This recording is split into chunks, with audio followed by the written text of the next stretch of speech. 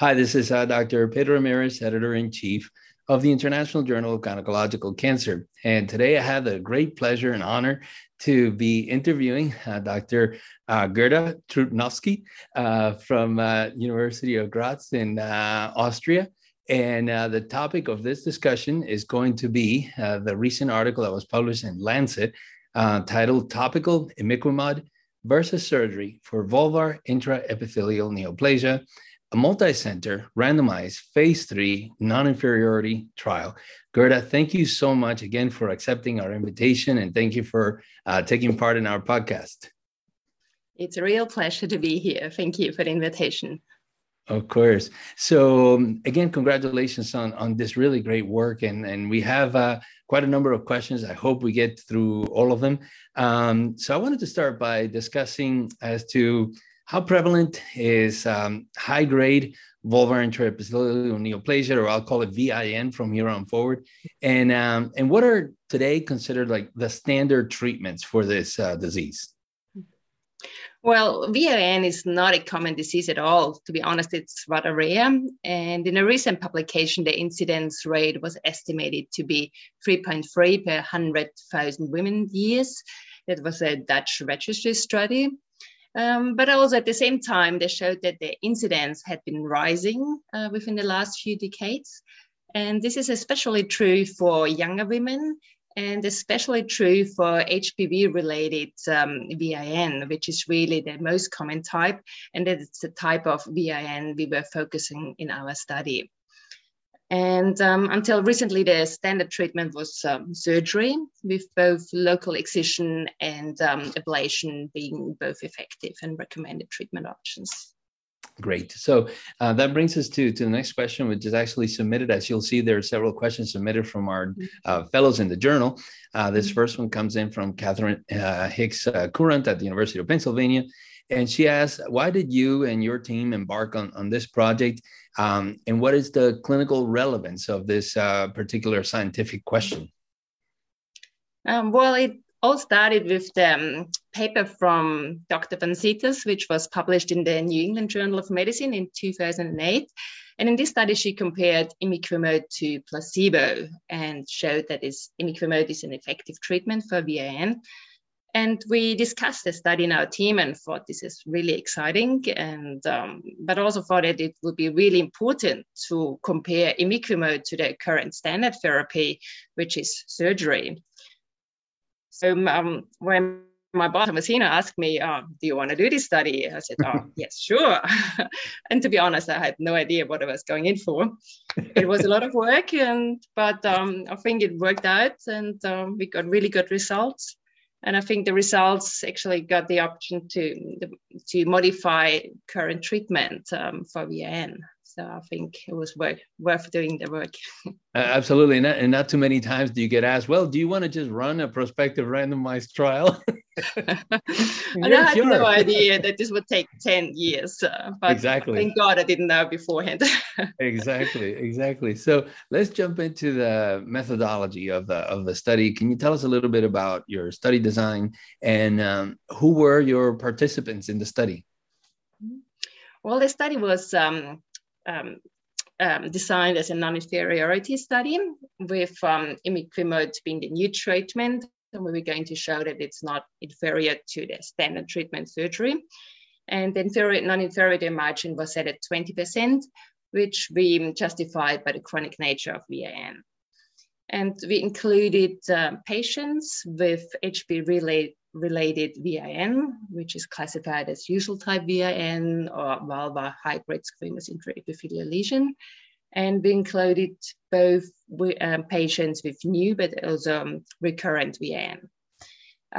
Inclusion criteria were histologically proved VIN, and exclusion criteria were suspicious invasion, pregnancy, lactation, severe dermatosis.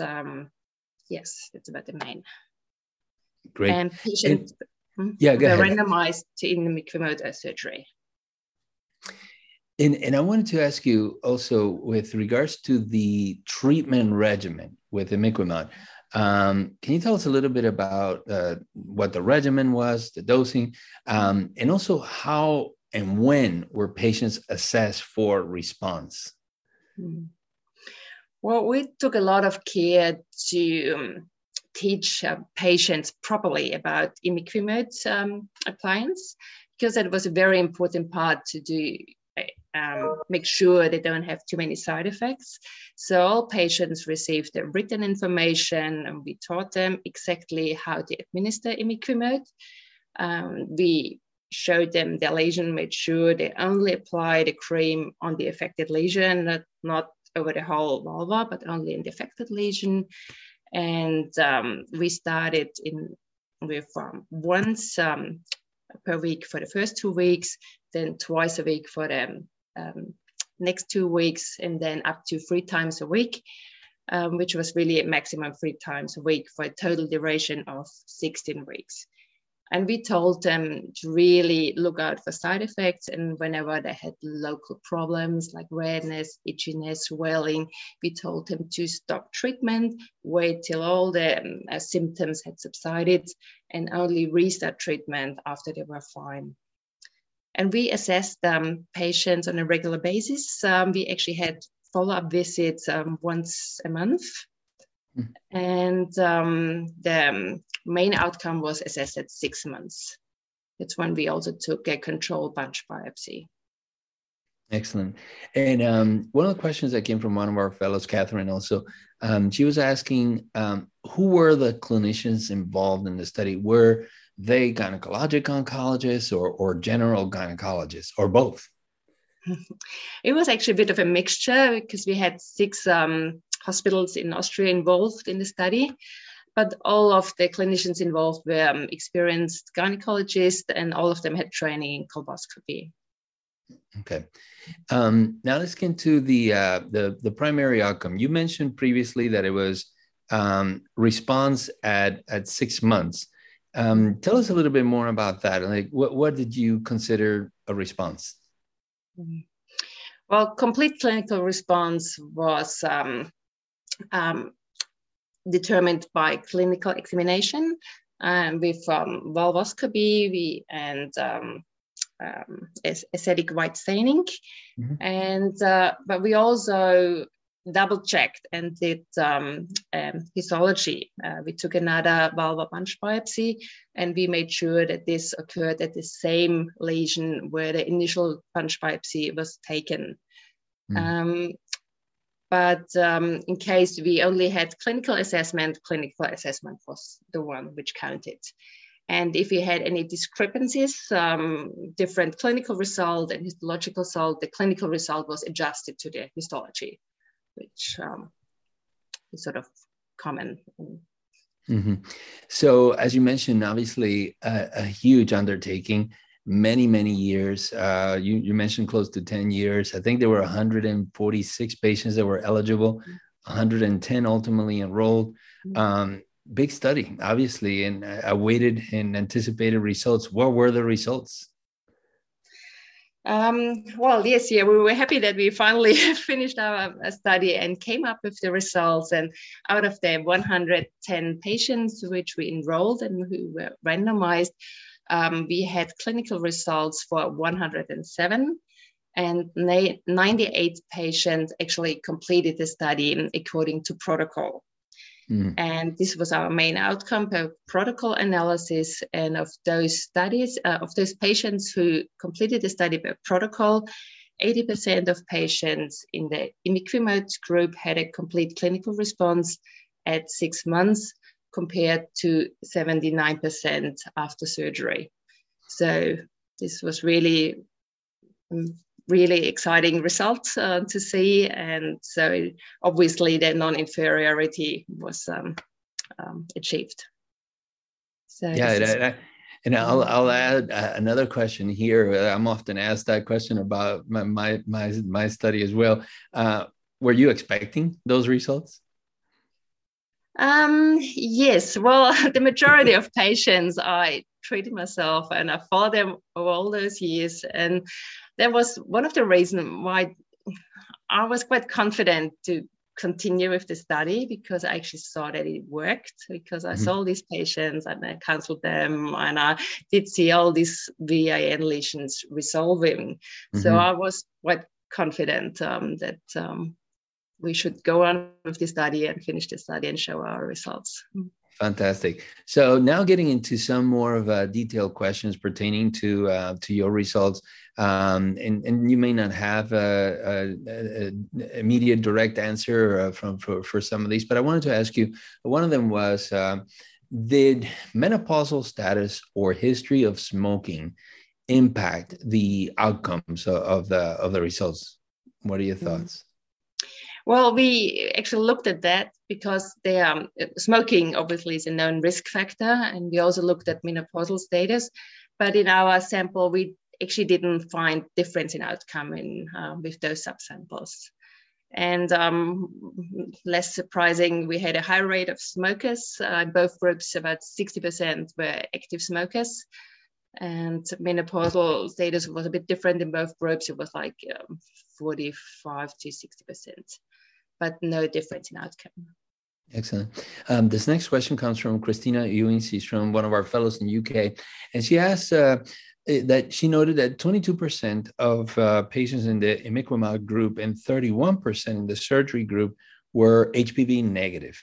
And her question is, was there a difference in response to treatment with respect to whether the patient is HPV positive versus negative? Well, this is actually a bit tricky because we actually think or presume that all of our patients were HPV positive, because that was actually our inclusion criteria. And on histology, we had positive P16 staining was required for inclusion in the study.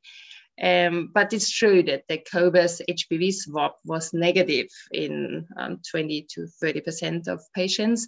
But this is really due to the limited sensitivity of the test for vulvar HPV testing. And HPV was higher on the HPV DNA probes of the biopsy samples. So I think this is really a limitation of the test. Okay. The next question, actually somewhat related, is you also looked at prior HPV vaccination. Do you think that this has any bearing on the outcomes of the study or response to therapy, noting that approximately or over 90% of patients were not vaccinated? Well, we expected the vaccination rate to be really low, especially looking at the mean age of our patients, which was 50 to 60 years. So really, no, we don't think this really had an impact of our study outcome, because even the patients who were vaccinated probably had that at a later stage until they had already been infected with HPV. Yeah, so and as an other related question to HPV, this is from Hussein El Haj in France. He was asking, were there any correlations between HPV type or types in the absence of complete response or recurrence in this group of patients? About 60% actually got rid of their HPV infection, so the clearance was about 60%. And we noted that in the patients who only had a partial response, clearance rate was lower than in the patients with complete clinical response, which could be expected.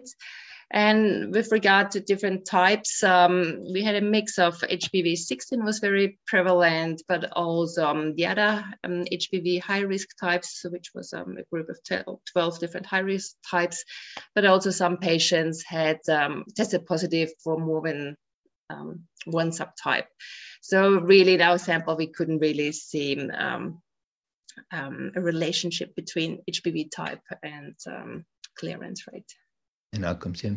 Another question is regarding the treatment protocol for patients with unifocal versus multifocal disease. What did you learn from this study about that, and what is your current practice in that setting? Well, in our study, we included both patient groups with unifocal, but also multifocal, and there was no difference in outcome for both groups.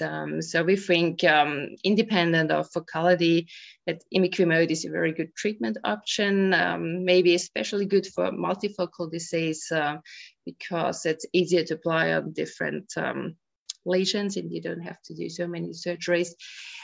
Surgical excisions. But really based on the results of our study, there is no difference. And I think Imiquimod is a good treatment option for both patient groups. Great.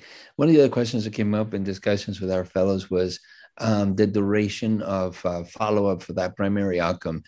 First, why 6 months?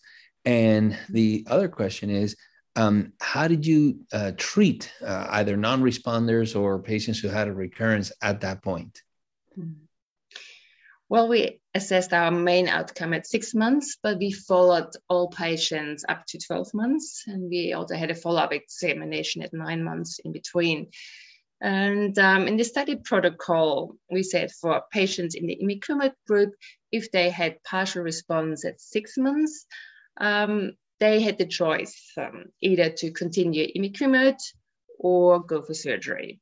And it was about half-half. Some patients decided to continue and were disease-free afterwards, and some had surgical excision later on.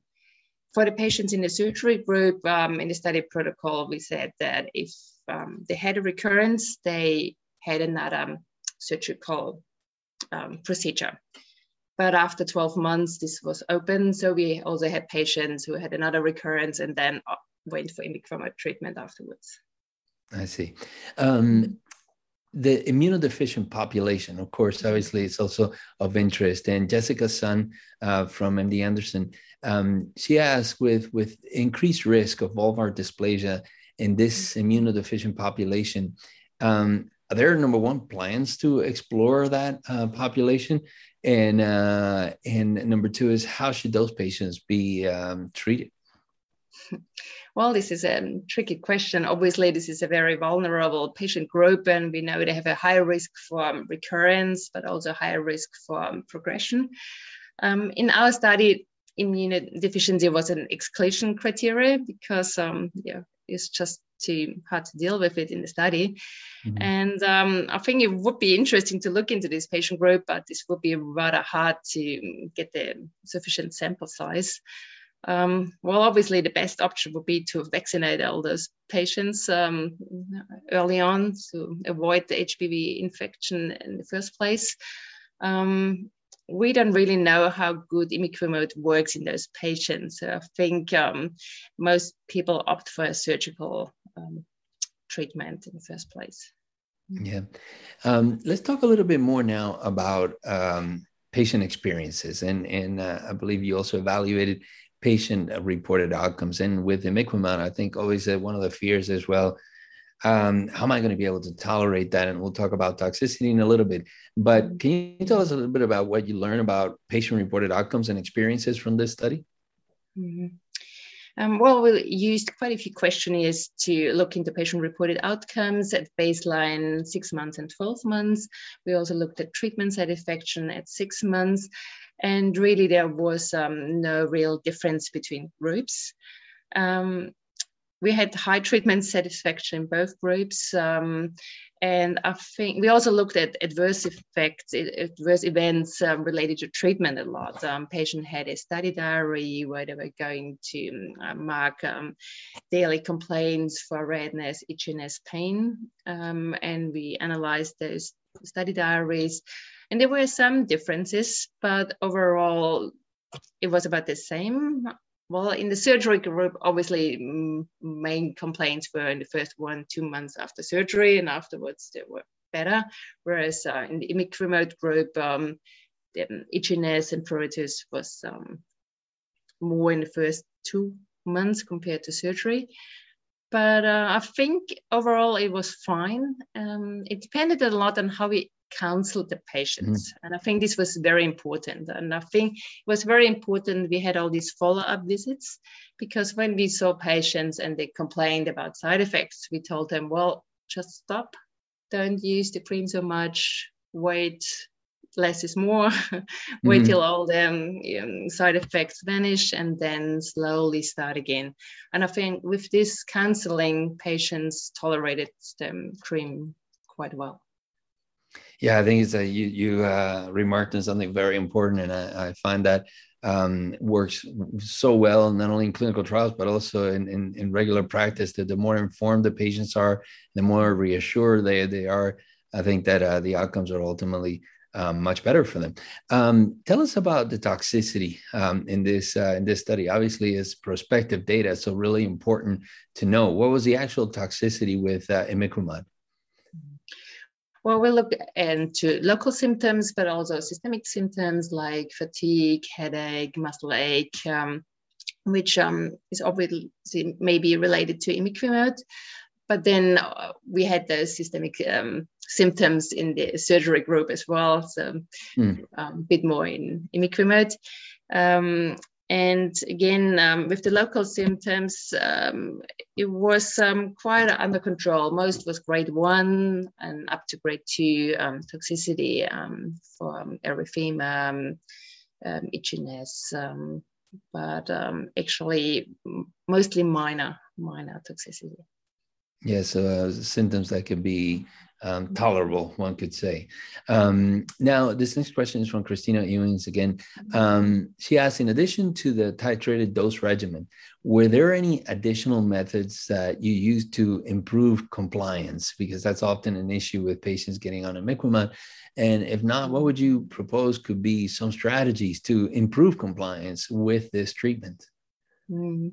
Well, compliance is really important topic with Imiquimod, and I think when you think about treating a patient with Imiquimod, you have to make sure compliance is there and patients come for follow-up visits, because this is really important to make sure it works. If you're not sure if people come up for follow-ups, maybe this is not the best option.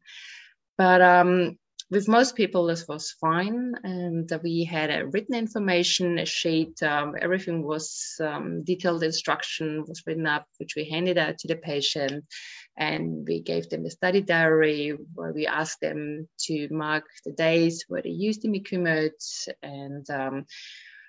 and we had all the follow-up examinations, and I think they were very important, just to counsel patients and just go through them and said, where did you apply the cream, and maybe you used it too much, or maybe you used it on the wrong spot, and just to make sure they do it correctly.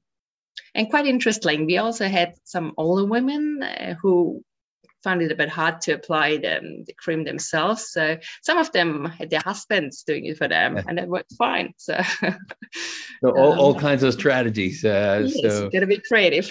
Absolutely. Now, I want to ask you, because there are some surgeons who might say, well, I got to do surgery, because what if this progresses to cancer and spreads, and therefore sort of like, I cannot control it anymore. So can you speak a little bit about the concern to progression to vulvar cancer in patients treated with this non-surgical approach? Well, it's important to remember that progression to invasion does not occur overnight. So this is not something which happens within a few days or weeks. And again, in our study, in the patients who used Imiquimod per protocol, we had no patient with progression to invasion. In the surgery group, we actually had 4 patients where invasion was found at primary surgery. But then talking about compliance, in the Imiquimod group, we had 2 patients who did not show up for follow-up visits. One, because she was hospitalized for a different reason, and she returned back to our clinic 9 months later. And then we had suspicion for invasion and did surgery. But again, this was fine. So as long as patients return to your clinic and you can do follow-up visits and maybe do another biopsy if you're not sure if this has progressed, you still have the surgical option. Yeah, absolutely. Now, what would you highlight to our listeners as some of the potential limitations of the study? Well, one of the limitations was probably that it took for a long time. It was hard to recruit patients, and we had, as I said, 6 hospitals were involved in Austria, but well, the majority of patients were recruited in our clinic because they found it hard to convince people to do Imiquimod if they were set on surgical treatment and the other way around. So it took a lot of time, and obviously we had some missing values. We didn't have histology at 6 months follow-up for all patients, but we tried to sort of get all bits and pieces together, but obviously not 100%. Yeah, no, obviously it's a great study. Congratulations. And now, Gerda, I wanted to ask you, obviously, I want to be respectful of your time as well. So my last question is, you were obviously involved with this study, heavily involved for so many years, so many learning experiences. Moving forward, how should we counsel our patients on treatment options when they present with this diagnosis? How should we proceed? Well, I think based on the study, we know that we have 2 good treatment options, and really Imiquimod is good, but surgery is a good treatment option as well.